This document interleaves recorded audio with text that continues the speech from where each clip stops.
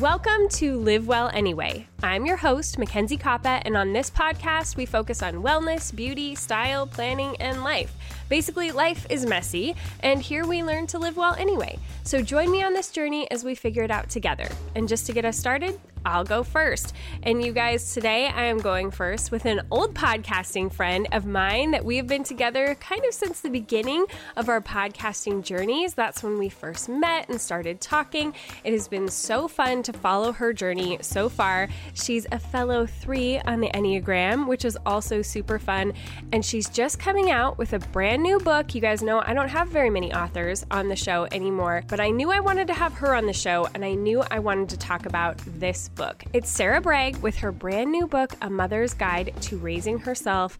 It slaps. You guys, this one, it's so good. It really makes you think about things. You may not agree with every single point that Sarah makes, but she has so much wisdom packed into this book that I think it is worth the time to sit down and consider some of these questions that she poses and these viewpoints that she has out there. I'm just so proud of her for this work, how concise and wise she was about the way that she wrote it. And I hope that you guys will really enjoy this book, but you will also really enjoy this episode because it was just a really fun episode getting to talk with another podcaster. We have a ton of back and forth, and I really, really enjoyed getting to just sit down and chat with her for an hour. We don't get that opportunity very often. Also, I do want to mention my internet was a little crazy the day that we recorded, so we do have a few connectivity issues throughout this episode, but I think that the content is good enough and the conversation is fun enough that hopefully you can look past all of that. So sorry about that quality. It's not usually what we have on the show, but it just is what happened that day. It's one of those technical things. Also, before we get rolling with the show, I want to say that I would love to connect with you guys on Instagram. If you haven't found me over there, you can find me at Mackenzie Koppa. It is one of my favorite places to connect with listeners. I've been getting so much great feedback from you guys over the summer. You've not been holding back. You've really been reaching out and telling me what you love about the show, what you want more of, and that has been so helpful, especially as we are planning this next season of the podcast that is coming up very quickly, that will be starting in September. I can't even believe it. We're heading into our 7th year of the show, which is just crazy, but I would love to hear back from more of you about what you want to see on the show.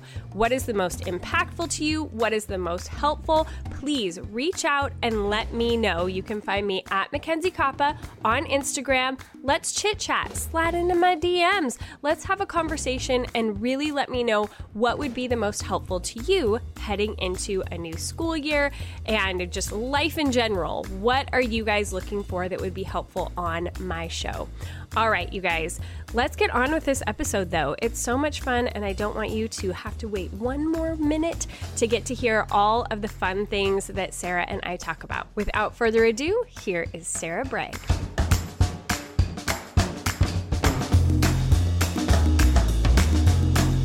Welcome, Sarah. Hello. I am so excited to have you on the show today. I think we've kind of toyed around with it before in the past and just never really done it. And now is the perfect time because you're coming out with a new book and it's amazing. I know. So we're going to talk about all of that. But for people who don't know who you are, would you introduce yourself? Mm-hmm. Yes. Well, I'm Sarah Bragg and I am married to Scott and we've been married about 16 years. We've got a couple of girls. They are both middle schoolers now. So Sinclair is 8th grade and Rory is 6th grade. And so somehow we've made it into middle school land. Yeah. And I'm just looking at Rory going, no. You're not supposed to grow up. You were supposed to remain 3. Little. And that was it. Yes. Yes. Yeah. And so we recently, and, with many people, 2020 just turned everything upside down, but we moved from the Atlanta area, which we had been in forever, to Tennessee, which is where I'm from. So we literally moved on to my parents' property. They have about 70 plus acres and we renovated a house on their property and now we have horses. So we're just went from the city life to the farm life. Yeah. Yep. So do that. And then I'm a podcaster. Surviving Sarah is my podcast, and been doing that for almost 7 years. So, grandma status over here. Yeah. Me too. And so that's what I do. I just, I write and I podcast, and I dabble in farm life now. Yeah. Whole new world. Whole new world. Yeah, that's awesome. But yeah, like you were saying, we're like old lady podcasters. We are. We really are. We should have old lady names for our. We should. Yes.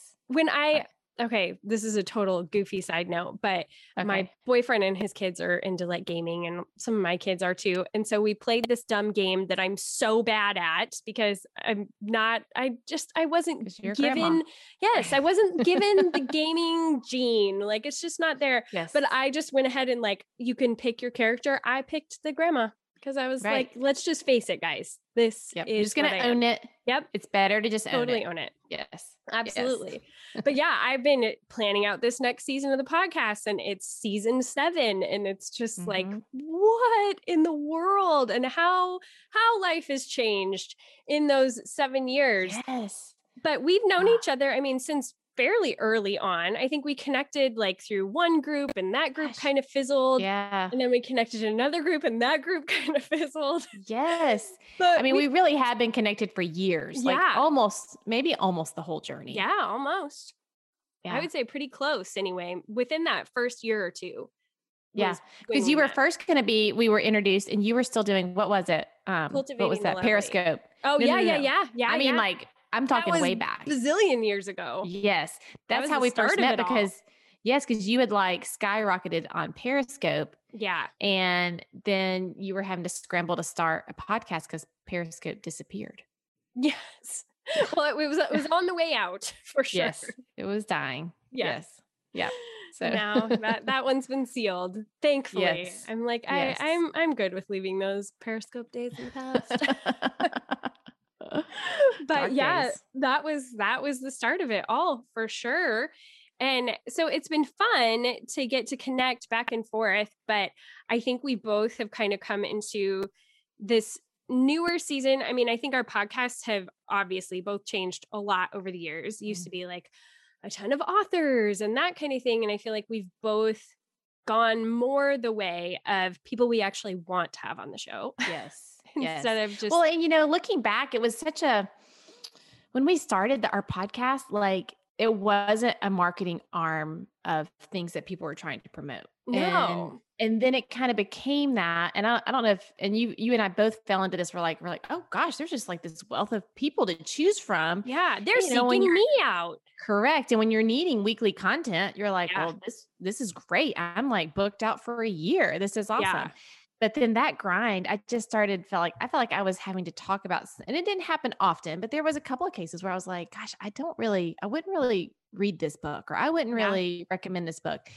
And it was like, I just want to be back to my roots of who do I want to talk to, and I always laugh and I tell people my show, and you probably feel this way too. I'm like, what do I need help with? And I'm just going to find the best person I can talk to, get free counseling. That's all that I'm looking for.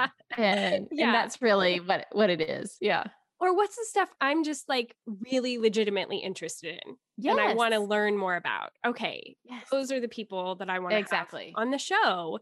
And, at first it felt like such an honor, like, oh my goodness, they're like seeking me out and I'm getting all these books in the mail and this is amazing. And now it's like, when I see those packages come in, I'm like, no, don't send me your books. I'm just going to have to go to Goodwill. Like I know. And it's nothing against them, but you do see like these trends coming across your desk where it's like, there's 8 books that are all very, very similar to the same thing. And I'm sure they're all great, but it's just, there's so much content and it has just become this marketing thing. And I started to feel like, hey, wait a minute, this is my show. I don't owe you anything. I'm giving you a platform. And I felt like sometimes, not all the time, but sometimes when the authors came on, they felt like they were doing me a favor. Correct. Yeah. I think that was very true to how it is. And then I think let's go even deeper. You and I aren't we both Enneagram 3s? Oh, yes, with we 4 wings? are. Yes. So I tend to go, okay, I want to succeed in this, but I have to be unique. And so the more shows that launched that were very similar, or the more shows that had the same guest on, it was like, oh, I'm not being unique in any way. And so then that was a hard thing, because then that just went kind of against my very nature. Yeah. And then you were hard pressed to try to make the specific interview with that person different from all the other interviews they were doing.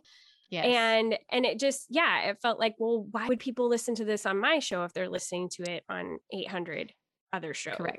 Correct.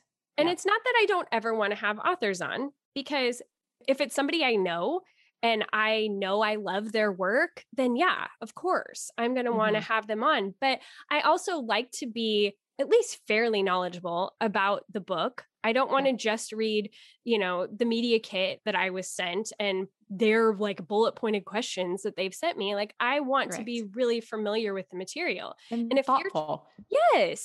And be able to have like a legitimate discussion about what they've written in their book. And if you're trying to grind out a book a week for an interview, it really took a toll on my reading life.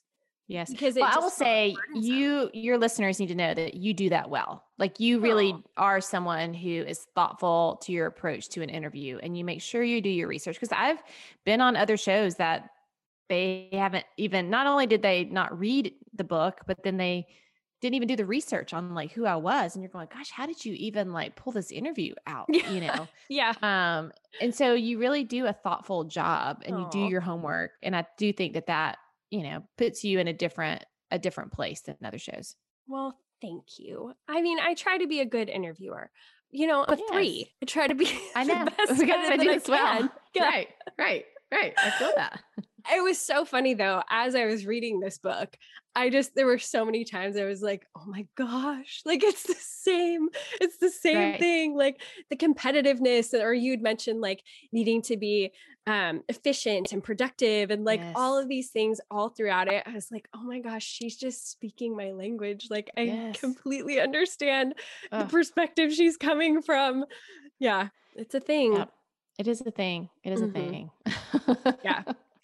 It's so fun though, especially because we were kind of talking about this before we started the show, but your book, it's called A Mother's Guide to Raising Herself: What Parenting Taught Me About Life, Faith, and Myself. And even at that, I was kind of like, well, I don't know what to expect with this, but we are both now at these points in our parenting where we're a little farther down the line. We're a little bit older than we were when we just had little kids. And it was like this very stark reminder of what I was as a mother when I was younger, especially as a 3, trying to be this like know-it-all, do-it-all mom, and how much I've been able to grow in that. And I could kind of look back and appreciate some things about that, like owning who I am as a mom, and it being okay that I'm not going to be the one who like caters an event for my kids. Like to have let go of some of those things. I mean, even at a recent birthday party for my kids, I think my parents were laughing at me because like Roman's first birthday party, I made like a 3-tiered cake with, individual gifts for each. For each kid, they had like a little bucket with their name monogrammed on it. And, it was so ridiculously over the top for 1-year-olds, and just dumb. I rented out like a hotel room to have this party. Oh yeah, you did. Yeah. And now you achieved that. You did the best. I did it. It was the best party. And now I'm like, oh yeah, we're like celebrating your birthday today. You want like some ice cream? And I got to see if I have some candles that I can pull together for that. You just learn like what you can let go, what you don't have to be obsessed about everything. And man, that's freeing. Right. And you know what? If like that's the worst thing that your kid experiences because of you, they're like, my mom only served me ice cream on my birthday. Like, okay, you're going to be fine, Yeah. there's a whole lot more hardship that we can, that our kids can go through because of us. And that's, if it's a birthday party, we're okay. Like, that's what I keep reminding. I'm like, you're fine. So I'm not a birthday party girl either. I'm like, sorry guys. I want to be. I really do. I wish I was that for you. I wish you could have that over the top mom for that. Yeah. But it's not me. It's just not me. Yeah. And I tried. But I tried to do all the things, which you talk about in this book too. And it's like, we got to just let go of that. Okay. I want to come back to that in a second, because I want to go a little bit more into your history as a writer, because you talk about that a lot in this book, that, when you had new baby and you were trying to write full time, and you did publish a book many moons ago, and now you're doing it again. And I would love to just hear about that, the differences between the two experiences, like your whole perspective on what writing is now versus then. Man, it is very different. I have always loved a microphone. So it's no shocker that I've loved podcasting. Yeah. I've loved performing. Like, my goal as like a little girl all the way through high school was to be Miss America. It didn't work. So if you guys are like, let me Google and see if she made it. I didn't make it. But I never even got the opportunity. But that was like my genuine dream. I was like, because if I can be Miss America, then I'll be known, and then I can do this. It was like it's total three plan. Yeah. So anyway, so I just have always loved that. And, I had opportunities early in life, from working at different camps as I was in college to leading different groups, to realize I just really loved communicating. And I'd always loved writing. And so that was kind of the avenue that I landed in my early 20s, shortly out of college, was just like working for a church when I was that age, and I had opportunities to speak and to write, and I just loved it. And so my first book was published when I was 27 is when it came out. Okay. And it was about my story with body image and eating disorders. And I talk a little bit in this current book about it. But that is just something that has been, I guess you write what you know, right? Yeah. I write the life that I've lived. And at that point I wrote about that. And it was so different. So I was in my late 20s. I feel like my 20s were very, I guess the word to describe them, were very confident.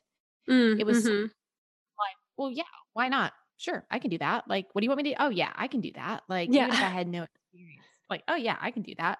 I'm sure that's a very 3 thing as well. Yeah. But so anyways, so I published that book, and I was like traveling and speaking, and then that was 27. I had Sinclair when I was 30, and it was and not only did I have Sinclair, which totally rocked my world. I did not know what motherhood actually was. Like, I had only raised baby dolls at that point. Yeah. And they were fine. They were great. Yeah. So I was totally rocked. But at the exact same time as facing this really hard thing in motherhood and realizing, oh, I don't know anything. This is really hard. I don't feel like I'm good at it. And my kid cries all the time. Like, so this is not good. I also faced a professional writing rejection, where someone was like, oh, this is not good enough for us. We're going to hire someone else. Oh. And that was really the first big professional rejection that I had faced. And it just, those 2 things, it was like the perfect storm. So it just shut me down. So I just stopped writing, because not only could I, my kid was like so exhausting, so I couldn't form sentences from any words that then I lost all confidence that I wasn't good enough. You know, like the seemingly person that I viewed as an expert said I wasn't good enough. So I just stopped. And so it took me about maybe 4 years to really work through that rejection, of getting to the point to go, just because they didn't like your writing doesn't make you a bad writer. Yeah. And that was a really long journey. Yeah. And so once I walked through that, then it was, my girls were a little bit older, and I was ready to kind of try again. So I dipped my toe, and that's back in the blogging days. So I dipped my toe into some blogging, and then had the idea for the podcast and launched the podcast, and just felt completely in love with podcasting. And was like, why would I ever write another blog? Yeah. But deep down, even though I felt like I had worked through, like I said, that rejection, I felt like there still was that fear. I do feel like Mm-hmm. my 30s were very fearful. And there was a sense of fear of if I try to write again, here I was a published person. Most people I was interacting with in these early days of podcasting, they were all a little bit younger than me. And they all were trying to get published for the first time. I'm like, well, I've been published. They're like, wait, what? You've already been published? It's like the Holy Grail. And I was like, Yeah. I don't know what you're talking about. But I was so afraid. I still had that fear, that voice in your head saying, you're actually not good enough. Like you could try, let's just don't try. Like, forget that. Let's just don't try.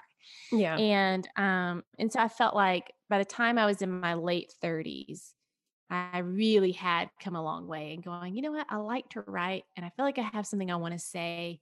And I think I want to try this again. And I want to try to achieve this thing set this goal that is, I feel like it's, I don't know if it's any harder to reach than it was back then. It's definitely, I don't know. I don't know. I know the landscape from the sense of I kind of fell into it in both ways, really. I mean, I worked for it and I prepared for it and then it happened. But it took all these years of going, no, I'm ready to try again. And I had come so far of going, I may fail. Like I got to the point in my late 30s where I was like, I want to try to do things that I might fail at, which is huge for three to say. Really hard. Yes, because I was like, I need to know that I'll be able to stand back up, that this failure is not going to be a knock on my value. It's not going to be a knock on like, I'm not going to die from it. Like we're going to try to do this. And so that was really some of the motivation was like, all right, let's do this. Let's try again. And then here we are, the book is written. But it's like, and as far as writing goes, you're asking the differences. I mean, when I launched that book when I was 27, there was no social media. Yeah. So, I mean, it was like, I don't even think there was a book launch, like air quote launch day. It was like, I think I got notified that the book was out. Like, all right, it's out now. Like, you can sell it. Do you want to buy some to sell when you go speak places? Or, you know what I mean? Like there was no Amazon. There was none of that. So it was just such a different world back then than it is today. Yeah. I know. I've been, looking into the book proposal writing process, which I don't really talk about a whole lot yet because it's like that scary. Like I don't really want people to know if this goes nowhere, but it's like there's so much of that process that is just dedicated to, all right, how creative can you be in figuring out how to get this book into the world, especially if your numbers aren't very good. And it's like, oh, that's rough. But you know what? I feel like now, and I'm so thankful for it, back when I first was published, self-publishing had kind of a, people kind of looked down on it. And now like self-publishing is such a thing and it's such a great thing. Yeah. And so now it's kind of like, I feel like that's a big difference that has changed because now if you can't get into the major publishing houses, like you still have an opportunity to put your creative work and your meaningful work out into the world. And I think that's a really true thing. Yeah, I agree. That was a really interesting part of, because I was actually a part of a writing cohort with an agent. And it was so interesting to hear her talking about that and the different options that are out there that are very valid. And so many like smaller, almost like self-publishing houses that are helping you with that process. I don't know. It's just really interesting how many options there are for getting your work out into the world now. Yeah, absolutely. Yeah. I don't think it's as scary as it or unattainable as it used to be. Yeah, for sure. And sometimes like they were telling us, if you do the self-publishing thing, that same work can still end up getting picked up later by a legit publisher, which is really encouraging too. It's not like that happened to a friend of mine. She self-published last year and then a publishing house picked up and asked her to do the audiobook of it. Oh, wow. And so yeah. So, I mean, that definitely can happen. That's awesome. Now, did you do your audiobook? Have you gotten it all done? I did. Did you do it yourself or did you go to a studio? No, they sent me to Nashville and I recorded in the studio and it was so fun because it's like podcasting. You're getting to say all the words, but I mean, it was a lot of words. You know what I mean? Yes. Would you do tons of like voiceover work and all that? Like you're just reading a lot of words. But it was so fun. And I'm so glad that it's my voice getting to like tell the stories. Yes. it always, for nonfiction, it's really hard for me when it's not the actual author, because it's Me like, too. it's their real perspective. I just want to hear from them. Right. But so you didn't have to edit it. That's a glorious thing, because that's the brutal part, man. That's the worst part. Oh, because you record it, but it's like 3 times the amount of time to edit it. And even though I feel like, I mean, I'm a voice actor, that's part of my job. I feel like I can sound pretty engaging when I need to. I put myself to sleep. Like, I can't edit one of my own podcasts to save my life, because my eyes will just start like drooping over. Like, I can't handle listening to myself for one more minute. Yes. Yeah. The editing is no fun. That's for sure. I just got a voiceover job that's like for, like corporate training, and it's like 2.5 hours, which I know in reality is like 4 hours of editing, listening to myself. No, that's a lot. And it's like dry corporate training. Yes, that's what I say. It's not like an engaging topic. Yeah, so it's not the Wizard of Oz. It is right. Here's how to use this product. Yes, but it pays the bills. So exactly. Yep. Okay, so we've talked about a lot of the backstory here of you getting here, but this book, I mean, it slaps. You are like laying down some stuff here. And I guess I kind of want to preface it for people who are listening to this show. You will probably be challenged by some things in this book, but I want to encourage people to be willing to get a little uncomfortable and to really think about things, because I'm not asking you to like revolutionize the way you think about everything about your faith or your life or whatever. But I think we tend to get a little set in our ways, and we're having enough of a revolution in the world at large, in the church at large right now, that I think it bears the weight that we need to be reconsidering some things. And I think you do a really good job in this book of thinking about our perspectives about things, thinking about how we approach the world, how we present ourselves to the world. And I just, even if people don't agree with everything you have to say, I think that they should listen. I think that's a big part right now of a lot of what people are lacking, is the ability to listen and then critically think for themselves before they answer. Yes.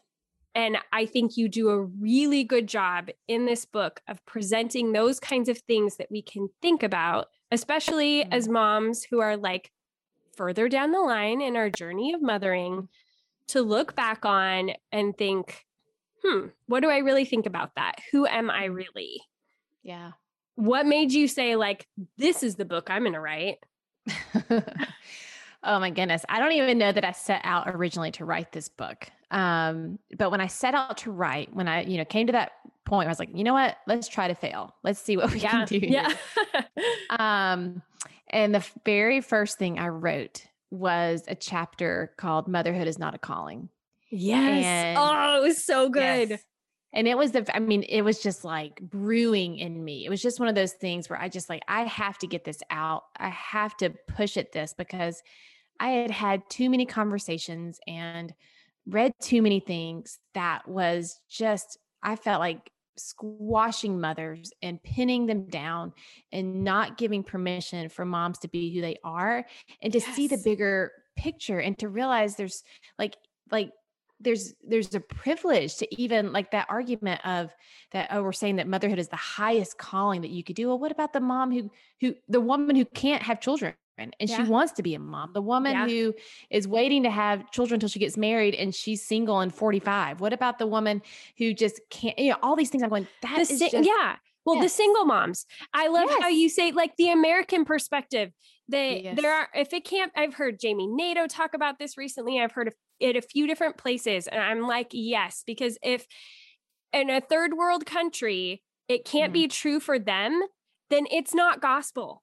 Like there are so many women in this world who don't have that option to just be stay-at-home moms. So that can't be the ultimate and only thing that God wants for all of us. Exactly.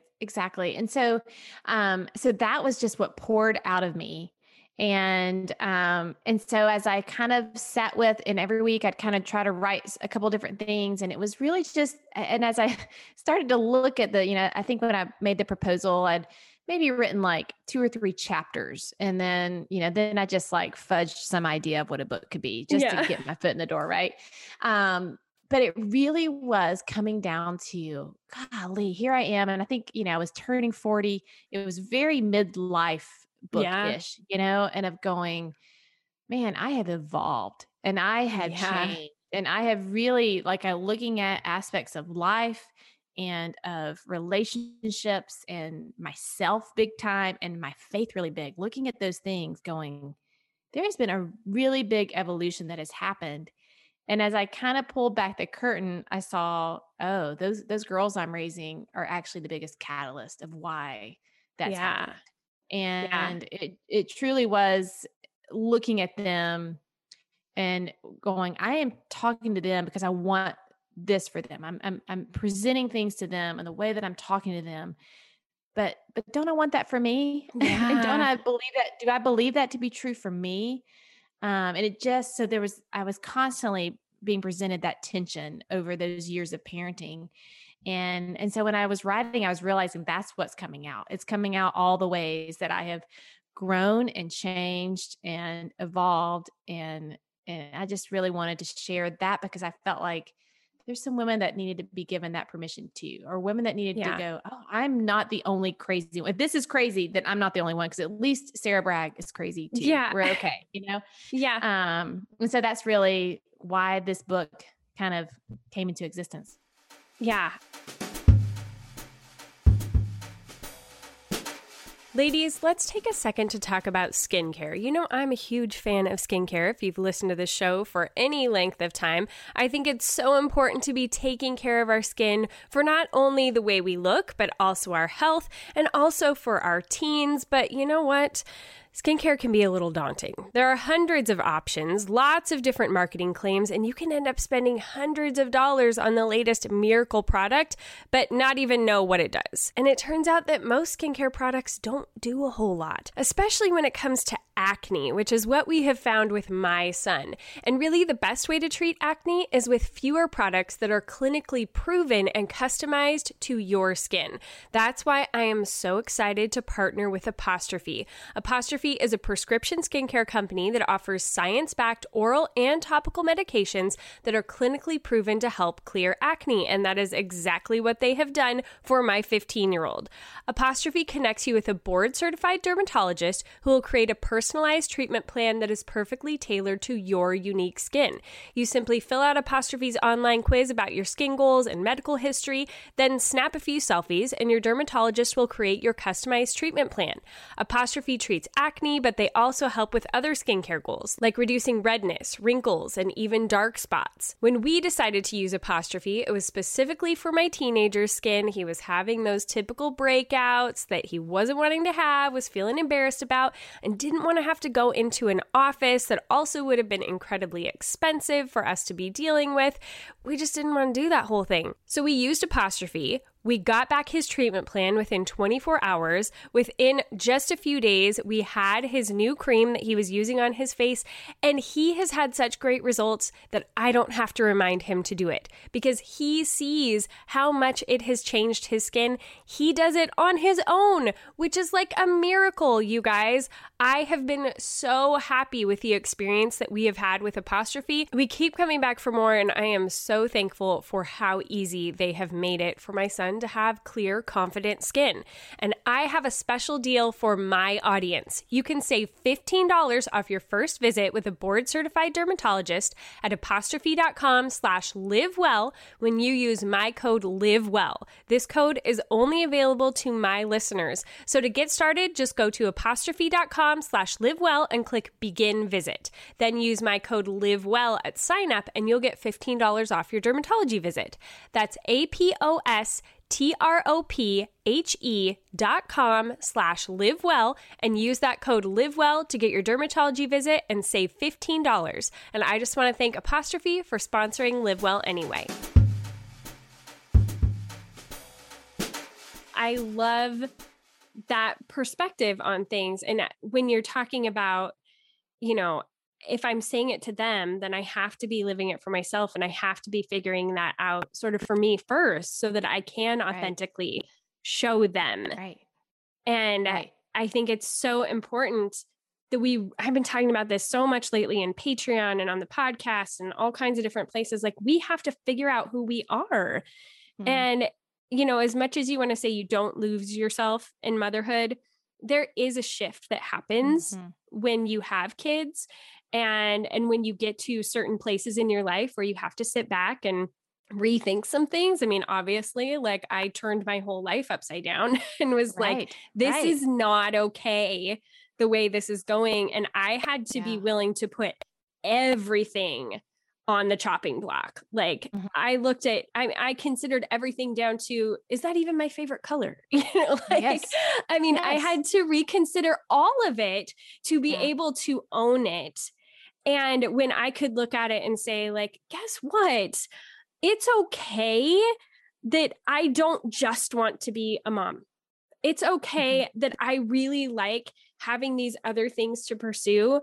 And it's good for me to be able to show my kids that they can work hard and they can do things, and they can be more than what the box is. You know, I mean, I think that is a valuable and good thing. And I mean, even as a single mom, I know I am like beyond blessed that I get to work from home, that I get to set my own hours and, you know, still be totally present with my kids.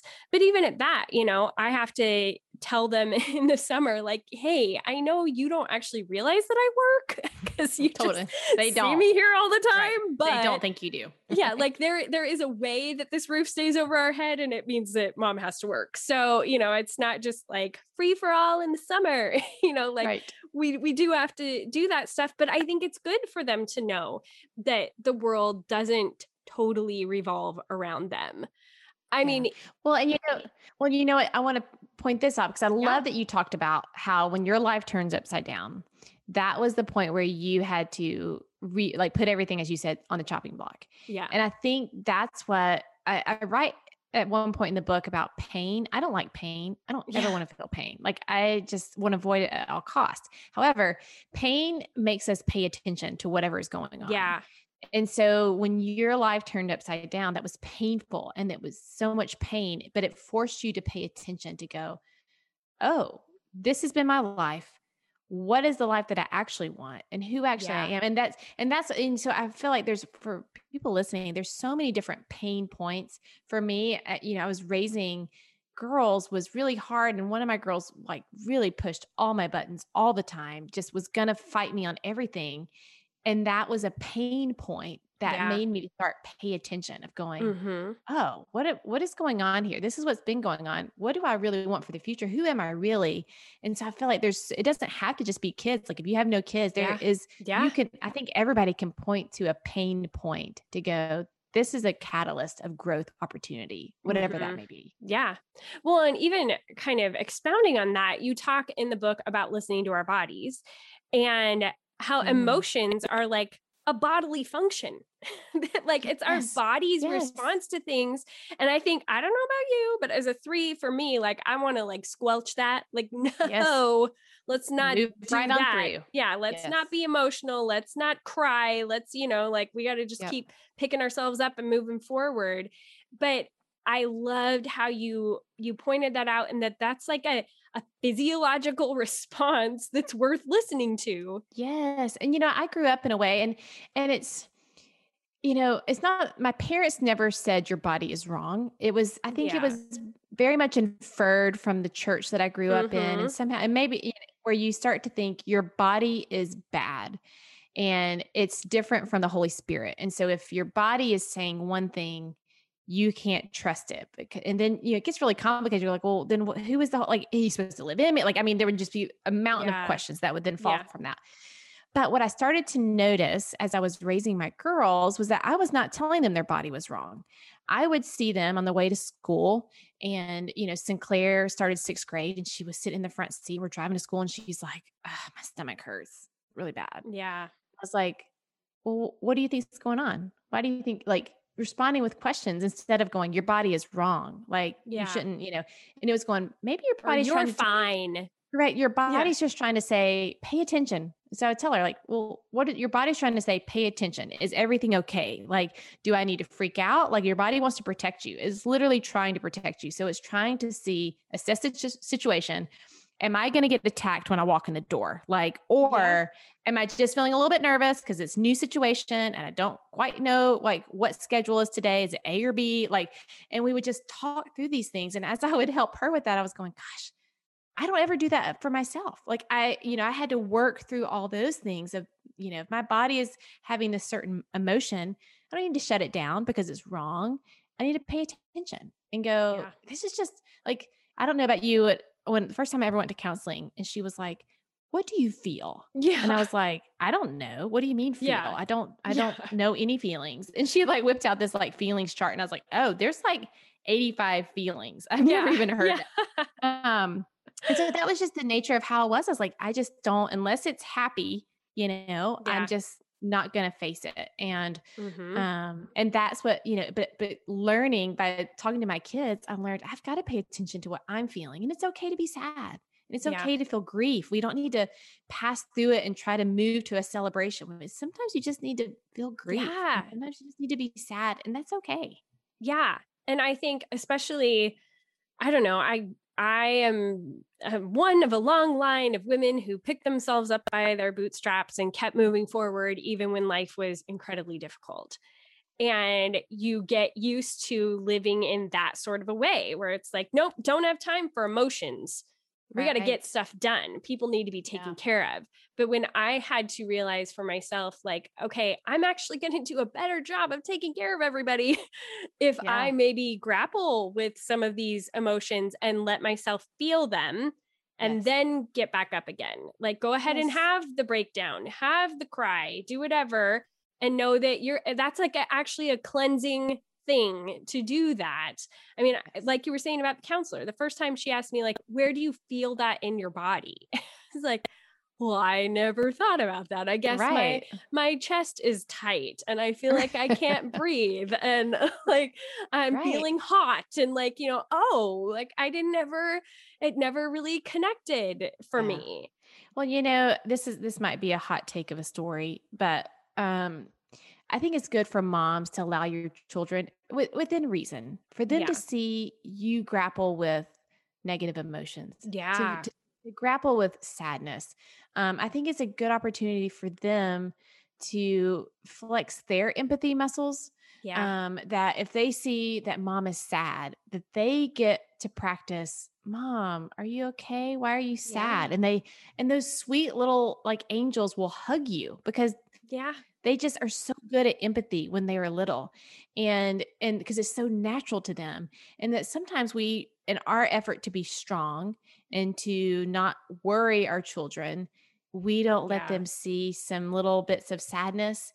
And I remember I knew someone, we were gathered for like a dinner and she had a really hard day. And this friend is like the Labrador of people. Like just always happy, and she was sad and her kids have never seen her sad. And she said, as her kids were like hugged her, she said, well, this is good because they saw that even mom needs Jesus. And I looked at her and I said, no, it's good that they see that you need them. Gosh, how great. That's the hot take that I feel like we're not trying to negate Jesus. We're trying to say we need each other. Yeah. And there's something beautiful that happens when you allow even your children to be the ones to get to empathize with you and to comfort you, that it's less about making sure that they see a need for Jesus in their lives when life is hard and more of going, gosh, look at this. I had these physical humans to hug me and to love me and to just be with me in that moment. And that's a beautiful opportunity for our children. Yeah, I couldn't agree more. I love that whole chapter where you talked about fitting in versus belonging and how our families, like that's what we should be trying to foster is like, that's the ultimate place. Like we want them to belong other places too. I want my kids to experience that, but I want them to know that this place is like where they ultimately belong. And it's been so interesting too, as I'm, working on blending with another family right now. Yeah. That's a whole new thing of forming this whole new family culture and a sense of belonging for all of them that has its own challenges, but it's also so sweet to see. And it's a challenge I'm like eager to take on. I want all of these kids to experience that wherever they go out into the world, when they come back here, we are the same. We are consistent. We are a rock. They're always loved and they always belong here. Yes. Amen. They can be who they are. Yeah. No matter who they are, they can believe what they believe, think what they think, act how they act, and that no matter what, they're loved right here. Welcome right here. Yes. Yeah. I mean, and there were so many other things that you even talked about that I think our perspective on it. Okay. I'm getting to where you talk about joy and actually working for joy. And I think that I love what you had to say is that it takes work. Like it's all well and fine to pray for things, and we should pray. And I'm not saying don't pray. And I don't think you are either, but it's like, there are certain things that I think God does expect us to do something. Don't just sit here waiting for everything. I can pray for provision all I want, and maybe that check is just going to randomly show up in the mail from somebody who just decided to send me one. But more often than not, I need to show up to do the work, to have it blessed, to have myself provided for. Yeah. Well, and it's definitely one of those things. I don't know that I ever heard that about like when you hope for something like, well, I hope it works out. Like, I hope I have money to pay the bills. And that's what you're saying. It's going, well, like, am I waiting for just like money to fall out of the sky? Yeah. But hope from a research like place is, seeing what you need, what you want, making a plan, going after it, and then sticking with it. Like having the grit, the moxie to work hard.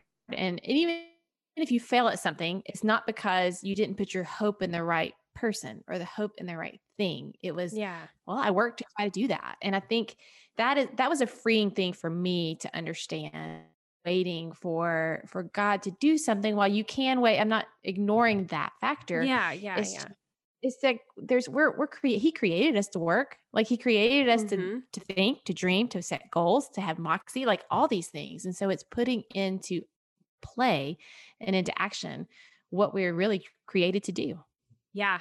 And including for something as simple as finding joy and happiness. Like there are things you can do. I mean, you talk about it in the book, like gratitude is a practice. And I really liked how you said, I was like, ooh, that's a hot take there. Like you're not just trying to gather up a list of 1,000 things. Yes.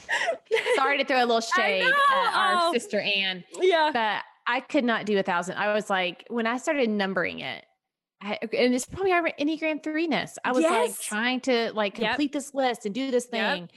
And I just couldn't do it. But what I started doing instead was every morning during my like morning routine of what I would do, I'd get my coffee, my favorite journal, and I would just write at the top of the page, thankful for. And then I would just sit there for a minute and think back to yesterday. And I would think, what made me smile yesterday? And it was most of the time, it was just simply ordinary things, or gosh, I really am like pandemic. We got down to like one roll of toilet paper at one point. And I'm like, I am so thankful that my neighbor had toilet paper and they share, you know what I mean? Like, it was like, it just was, that made me smile. And so I think it really comes down to, it's not an attitude. You can't just like, I'm going to have the attitude of joy. And but it really is a daily work and effort of noticing what makes you smile around you and the good that you have where you are, even if it's a hard situation, being able to look up and look around and find something that can make you smile. Yeah. I love that idea. And I totally agree with when I started numbering them, it became like a competition with myself over it works joy. For some people. Our kind of totally. People. Yeah. No, then it's counterproductive.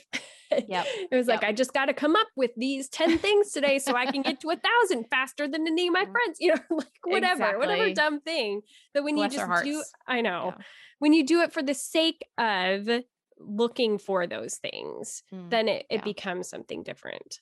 Yes. Well, absolutely. Honestly, I feel like this book, it's got pink highlighter all over the inside of it. I don't think there's a single page that doesn't have something in here that I'm just like, oh, I'm going to need to return to that. And I want to think about that more deeply. And so many things that resonated. I felt like I could have done like a 12-week series with you. Like, let's talk about one chapter every week, because let's do it. I'm here for it. So good. And I really want people to get out of their comfort zones and read it and consider things. Yeah. And I think that you've done a beautiful job of creating something. And it's not like your chapters are short. You're very succinct with what you say. It's not an overwhelmingly long book. I love that about it. Like it feels so thoughtfully written. And I could appreciate the craft that you put into it. Thank you. Hey, I don't have time to read long chapters. Like I'm reading a fiction book right now that's like 20 pages every chapter. I'm like, I will never get through this book. Yeah. I need things to feel like I just want to get to the end of the chapter and be like, look at me. I just did that. Like I just read a chapter. Right. Yes, because we're 3 and we need to see the accomplishment. So I wrote it as a 3 for everyone. It's like when I'm on my Kindle, I want the little thing that says how many minutes are left in the chapter to be like 5 or less. Like I don't want that to say I'm reading a book right now, which apparently maybe doesn't even have chapters, because it's like you have an hour and 30 minutes left in this chapter. You're like, I'm going to die while reading this book. Yeah. I don't care how good it is. I don't care how interesting Nora Ephron is. If the chapter lasts 2 hours, I can't do it. Yeah. Yep. Me too. Okay. We're going to move into the closing portion of the podcast now. And I would love to know what a typical day looks like for you. Okay. Typical day. I'm not going to count summer because nothing's ever typical, right? Right. I don't know. I guess I could. My day always starts the same. So maybe we can at least have that continuity. Yeah. I wake up and I have to have coffee immediately. So I use a Bun coffee maker. It's like Bun is like the restaurants use Bun, but anyways, it brews a whole pot in 3 minutes. So I'm saying immediate. We need it immediately. And so I just go and I get a cup of coffee and I sit for a few minutes, just waking up. I like to play solitaire. And I felt very validated when I read somewhere that very creative people, like solitaire is like a really good thing for creative people. Like it helps you. I'm running with it. I took hold of it. I'm like, I'm here for this. And then I eventually will like read and journal and that sort of thing. I love moleskin journals with those little squares. That's my favorite. Something about the squares I love. So that's every morning. And then I try to walk. In the summertime, it's usually for sure in the morning because it's like 1 billion degrees in Georgia. Tennessee. That's where I live now. New resident, still getting used to it.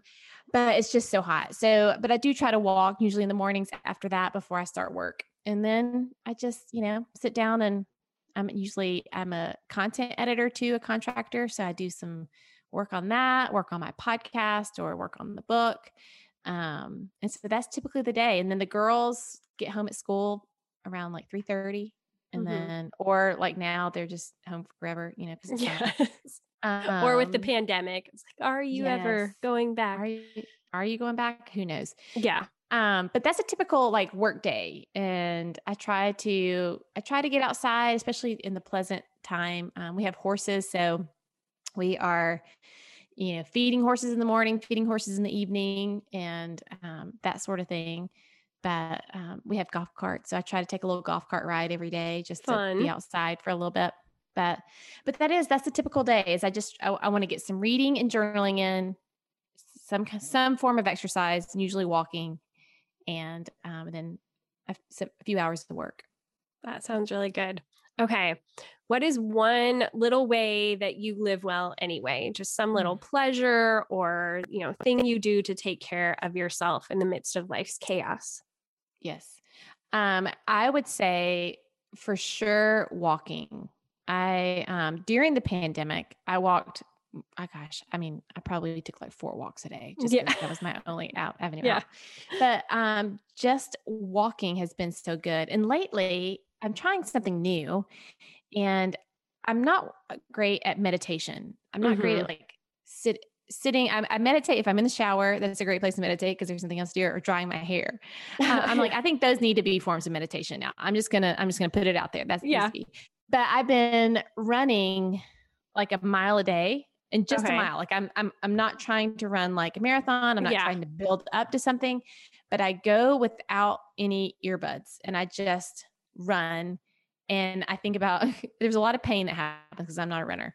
But I use it as like a grounding. You've heard that exercise where you're like, think of like 5 things you see, 5 things you smell, 5 things you taste, like go through all your senses. And so I've just been kind of doing that lately as a little meditation. And that's been really pleasureful, which there's pain involved because you're running, but I don't know. I've enjoyed it. That sounds really hard. But also really good. I mean, I have even found how to hack drying my hair in order to not be alone with my thoughts, because I have earbuds that are noise canceling. So I can listen to a podcast, or I can watch a show, and I can also put on subtitles. You are so funny. No, I think I get so many creative ideas, whether it's in the shower or drying my hair. This is true. I do have a lot of creative ideas in the shower. Yeah. If I don't put on a podcast, because I have a Echo. I almost said the name. That's so funny. I won't say that, but I have one in my bathroom. So I totally think there's very few quiet times. Yep. I know. I think you should do it. You should let it. Just sit with your thoughts. Yes. Sit with your thoughts. Okay. Are you ready for my stock questions? Yes. All right. Candles or essential oil diffuser? Candles. All right. Cloth napkins or paper? I want to be cloth, but I'm paper. Yeah. Okay. City or country? Yeah. Well, country now. Yeah, now. Paper or digital? Paper. Okay. Shopping. Would you rather do it online or in the store? Online. All right. It's whatever time you're making dinner and you need a mental break. Do you listen to a podcast or music? My record player all the way. Oh, nice. And what do you listen to on there? Okay. So my current favorite is, I just recently bought Taylor Swift's Lover as a record. Okay. Fun. And I just love it. It's so good. But before that, it was like Leon Bridges, one of his albums, and the girls, like, to the point where, like, if they ever, like, they would hear like, oh, mom must be cooking. Like they would hear that album, like, mom's cooking. That's what's going on. That's hilarious. I love that though. That's so like chic. Yeah, totally. Cool. Yeah. Chocolate, milk or dark? Dark. All right. Sports or no sports? Sports all the way. Yeah. Live broadcasting. Would you rather broadcast or watch? Broadcast. Surprise, surprise. Shocker, everyone. Yeah. What is your favorite movie? Okay. I'm just going to go with my very first thought. What About Bob? Okay. That is a you watched that one? Yes. Nobody's ever said that. I love it. That's so funny. I love Bill. We named our dog after Bill Murray. So I love Bill Murray. So funny. I love it. Oh, yeah. He's great. Okay. Last question. If you were to put yourself on the crunchiness spectrum, where 0 is totally not crunchy and 10 is like singing Kumbaya by the fire with your legs unshaven and dreadlocks in your hair, where are you on the spectrum? A 1. Okay. Yeah. I thought it would be towards that end. I want to be crunchier. Yeah. There's so many things. Like I literally just told Scott the other day, like the cloth napkin. I was like, I really want to do cloth napkins. But I want to, but I want do to. I want to? But do I want to? Yes. Like I've been saying that for probably 4 years. So clearly it hasn't crossed over yet. Yeah. Yeah. I want to, but not bad enough. But it's not there yet. Yeah. Well, this has been so much fun. I'm so glad that we finally did it. Me too. Thank you for all your kind words. Like it literally just like makes my heart swell. Well, I mean every single one of them. Thank you. Yes. Well, we'll have to do it again sometime. Hey, anytime. I'm here for that 12-part series. All right. All right. Sounds good. Talk to you soon. Bye. Bye.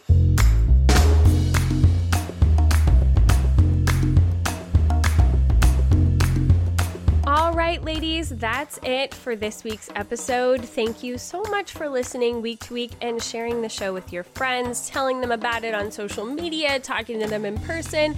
You know, when you guys tell people about the show, it is the best marketing that I could ever get. So thank you to all of you who do that and let people know what you love about the show. Again, I would love for you to reach out to me on Instagram at Mackenzie Koppa. If you want any of the show notes from this episode, you can find them at mackenziekoppa.com and just click on podcast, or you can swipe up in whatever podcasting app you are listening to the show on. And one last quick reminder, if you are doing any shopping on Amazon and you get to Amazon through the link mackenziekoppa.com/Amazon, it will not only show you all of my top recommendations and things that I absolutely love on a whole variety of topics, everything from back to school to skincare to beauty to all kinds of different things, but you can also just shop for whatever little old thing you're looking for on Amazon. It doesn't even have to be something that I recommend, but it will help push a little bit of commission back to me without costing you a penny extra, and that is super helpful. So if you go to mackenziekoppa.com/Amazon for all of your Amazon shopping, I would be ever so grateful.